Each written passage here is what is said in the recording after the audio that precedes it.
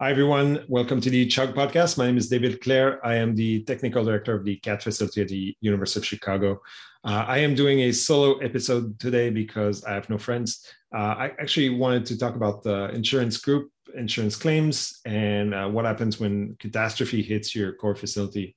As you may know, a few months ago, back in June, my facility was hit by this flood. Essentially, what happened is this small tube that brings the water to the water purifying system cracked, and because of the high pressure, water spewed over multiple instruments in my facility for several hours, destroyed 4 machines, and we've been dealing with the aftermath of this event ever since. So as I'm recording this podcast, we're in mid-November, and I'm still trying to get back on our feet. And so 2 machines needs to be replaced still. So what I wanted to talk about today is essentially, it's going to sound like I'm venting, but essentially what I'm trying to do is provide some ideas of what you can expect whenever you have to deal with your insurance group. This is an N of 1. The University of Chicago is a specific situation. None of my instruments are in service contract. The University of Chicago self-insure up to a certain threshold, and from there it goes to a third party. So there's these caveats here that you need to take into account whenever you compare your situation or the situation you might get into in your own facility when you compare and the ones that we are in currently. Nevertheless, I'm hoping this is going to be helpful to somebody somewhere. If you are one of the users of the CAT facility, then you'll have an idea of what happened to the instruments and why we made the decisions that we did. Couple of points I wanted to make before I get started. The first one, again, this is going to be venting, and I think it's the typical lazy line is that the insurance companies are there to kind of screw you over. I think this is lazy, and I think this is cynical. I don't like that. I actually don't think anybody involved acted in bad faith, or everybody, as far as I can tell, everybody was quite competent in their respective roles. I think the frustration comes from this misalignment between everybody's objective and the outcome is kind of an unsatisfying situation that we will need to deal with going forward. So that's essentially where my frustration comes from. Secondly, I have no idea how insurance companies work, to be honest. I kind of get the general principle. You need to get more money than the money you're going to dish out to support your clients. And you also need to provide good enough solutions for these clients without making them angry so that they leave your group and go get insurance somewhere else. So it seems that it's a difficult balance to hit. I don't want that job. So what I'm going to say is I'm incredibly grateful that we had this insurance group to help us out, get back on our feet, and essentially dish out way more money than what I have. Okay, so we're going to talk about the 4 machines that got destroyed. We're talking about the Attune NXT, Fortessa X20, and 2 Aurora units. 5 lasers, both of them. If you were to buy these machine, like new units, the cost would be roughly 1 million. So just to give you an idea of what kind of damage we're talking about here. So quite a bit of money. So we'll start with the Attune, which is essentially the machine that was the least impacted. As we discussed in the last podcast, the design of the instrument is actually really nice. The electronics are all stuck into this compartment that is essentially impermeable to water, to any water source, whether from inside the machine or from outside, as it turns out. And so even after the attune had been rained on for a couple of hours, we could not find any damage on the electronic boards and the instruments. So the lasers, any kind of boards, they were all pretty much fine. And so when the service engineer showed up to survey the damage done, we basically just decided to replace the auto sampler, so the plate loader that load plates in the instrument, as well as, I believe, another board or two or whatever. So there you go. If you can, I guess the general idea here is if you can limit the damage to your instruments, you get a better chance of getting them fixed quickly and back on their feet. For the other three instruments, the damage was actually visible on several boards on the Aurora and both on the Fortessa and both of the Auroras. And so initially my thought was that we would basically just turn to the insurance group and say, hey, look at the machines, like look at how wet they are.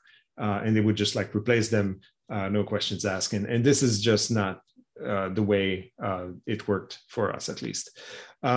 Essentially, the insurer wanted to see if there was a way to simply repair the instrument. And so there's a couple of steps there that they wanted to do. The first one is call in a third party, another company who specializes in damaged equipment due to floods or due to fires and smoke and stuff like that. And what this group does is essentially clean the electronic boards in each of the instruments. So they'll remove any signs of rust, and they will essentially measure the conductivity of the current on each of these boards. And if they know they did a good job because the conductivity is back to normal threshold, normal values. So that was the first step. The second step is then to get the manufacturers to come back and replace anything else that needs to be fixed. So any lasers, any pumps, whatever device has not been touched by the cleaning people.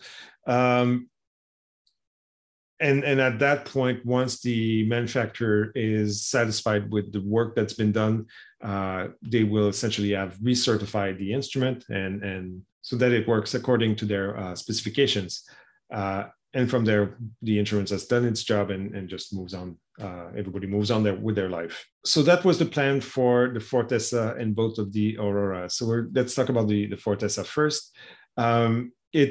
Honestly, it took quite a bit of time for BD to show up and survey the damage done on the instrument. But when they did, the service engineer spent quite a bit of time looking at the instrument and trying to make it work again. And you had water all over the lasers, all over the filters. The filters were now scratched and so on.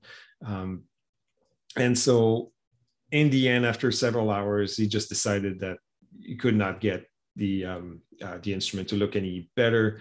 And because he basically was looking at all the parts that he thought would need to be replaced, and essentially was most of the instrument, the cost of fixing the instrument would probably get higher than the cost of a brand new unit. Secondly, I'm not sure if it's BD's official policy, but especially for this machine, they simply decided that they would never put this instrument back on the service contract, simply because at that point, they just don't know what else might go wrong. And if we just start calling BD to fix every new problem that shows up on this machine, then they probably, it would not be worth their the money we spent on the service contract. They would basically offer more service than we pay for the contract.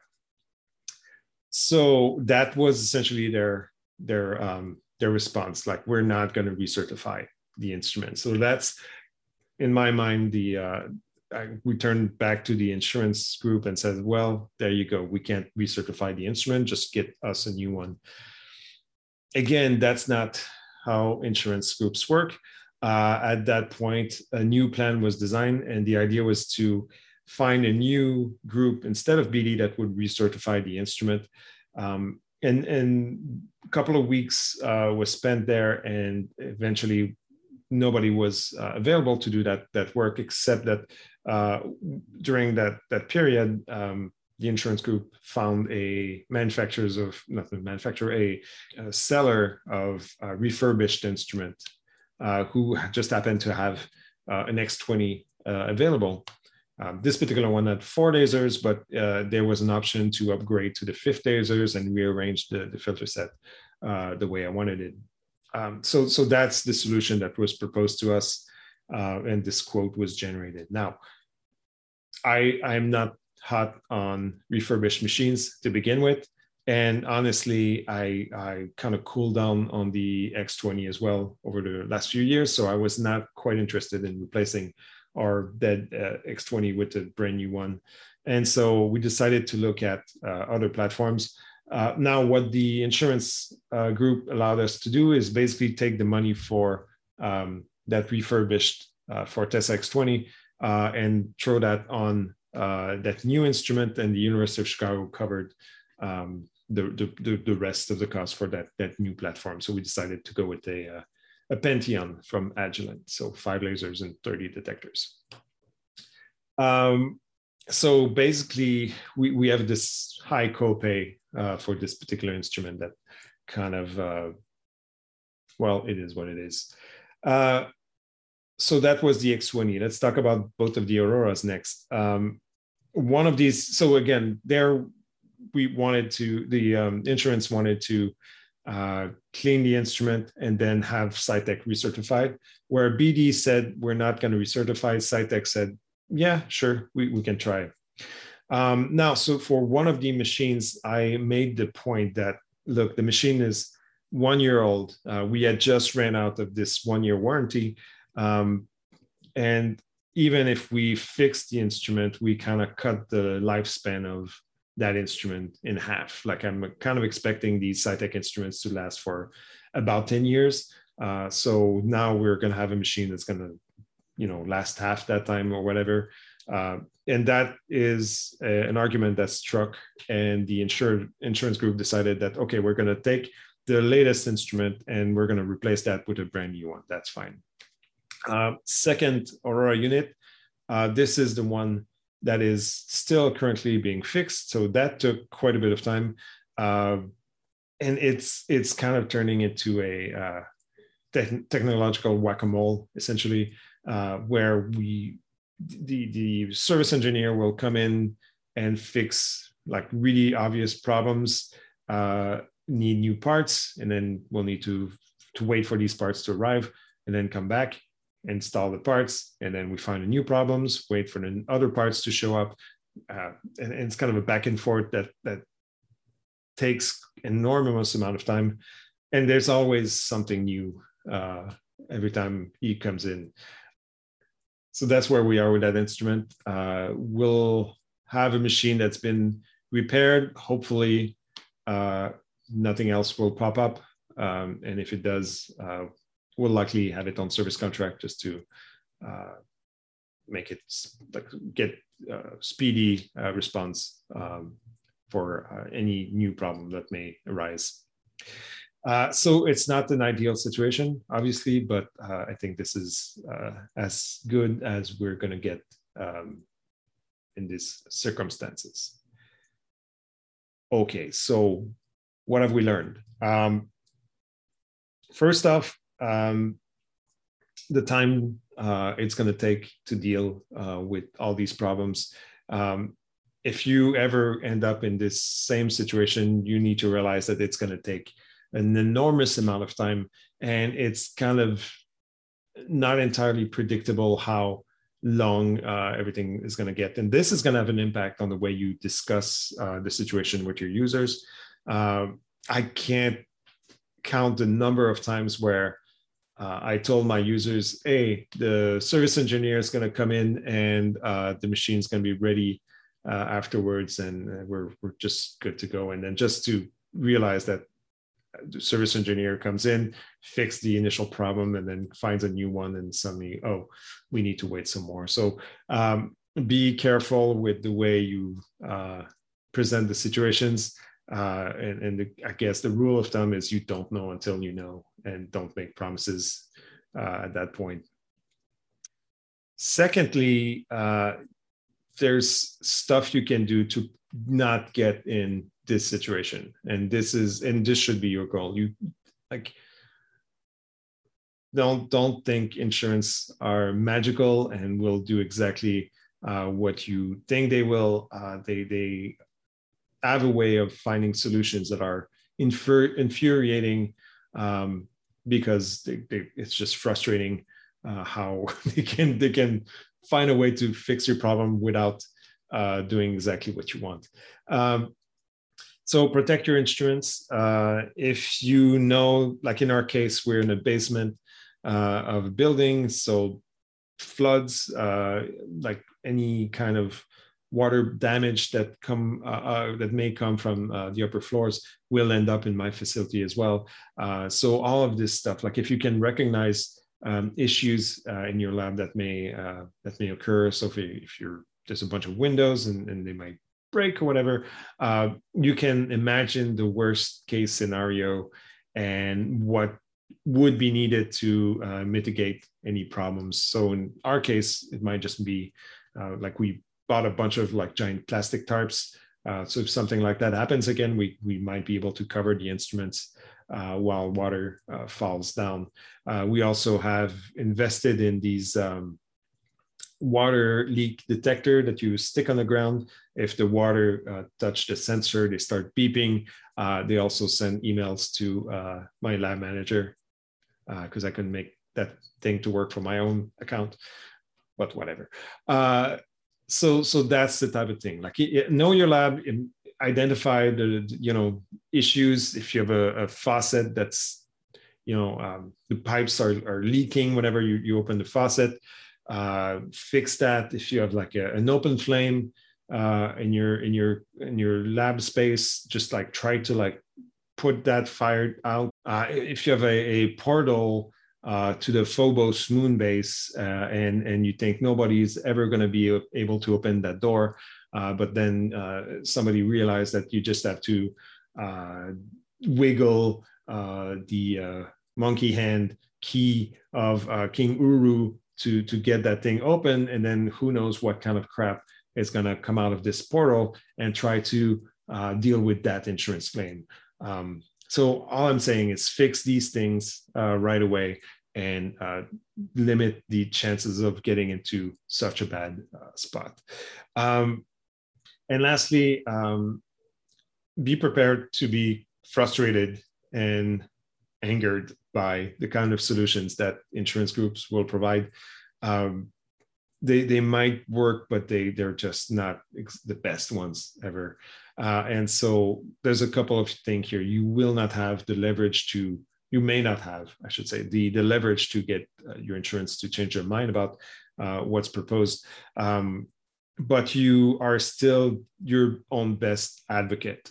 In our case, and probably from any other universities or companies, there's going to be somebody in charge of your insurance claim. But that person may not know exactly all the things they need to know about flow stometry. On the other side of the equation, the insurance probably will have an independent assessor who's like in our case, that person is not knowledgeable in flow stometry, but is savvy in terms of technology in general. So that's the person who came up with all these different solutions. You're the most knowledgeable about your facility and your needs. And so I would try to attend every possible meetings and voice your opinion and voice your concerns as much as possible, just in case you can tilt the balance into in your favor. All right, this is all I have to say about this our situation in the CAT facility. Hopefully we'll be done with all of this within the next few weeks. My I'm going to be on the nose here. I told myself I might not do that, but as the whole thing was happening, I ended up reading this book called Our Malady by Timothy Snyder. You might know him. He wrote a similarly sized book a few years back called On Tyranny, which I highly recommend. It's a guide to proper citizenship, how to be a good participant in society. Timothy Snyder is a historian, wrote extensively on the wars in the last century and deal with the themes of freedom and coercions and anyway, in this particular book, he visited the same themes, but through his experience with the American healthcare system, which he had to deal with because of a disease that he got just at the beginning of the COVID breakthrough. And so in this book, it's a critique of the American healthcare system and the insurance, the part the insurance group plays in it. It creates all kinds of weird incentives. For example, the money we send to the insurance group only gets back to the hospital whenever people get sick. So the incentive now is that you would hope everybody will get sick before you do, so that the hospital has all the funds it needs to treat you properly. So it's kind of weird thing to hope for. So as a Canadian, I don't really need to be convinced by the argument. I'm totally on board. I think insurance works great for stuff, flow doctors and whatnot. It's questionable when it comes to healthcare, but there you go. So that's all I have for you guys today. The next Chug Cytometry book club will discuss War and Peace.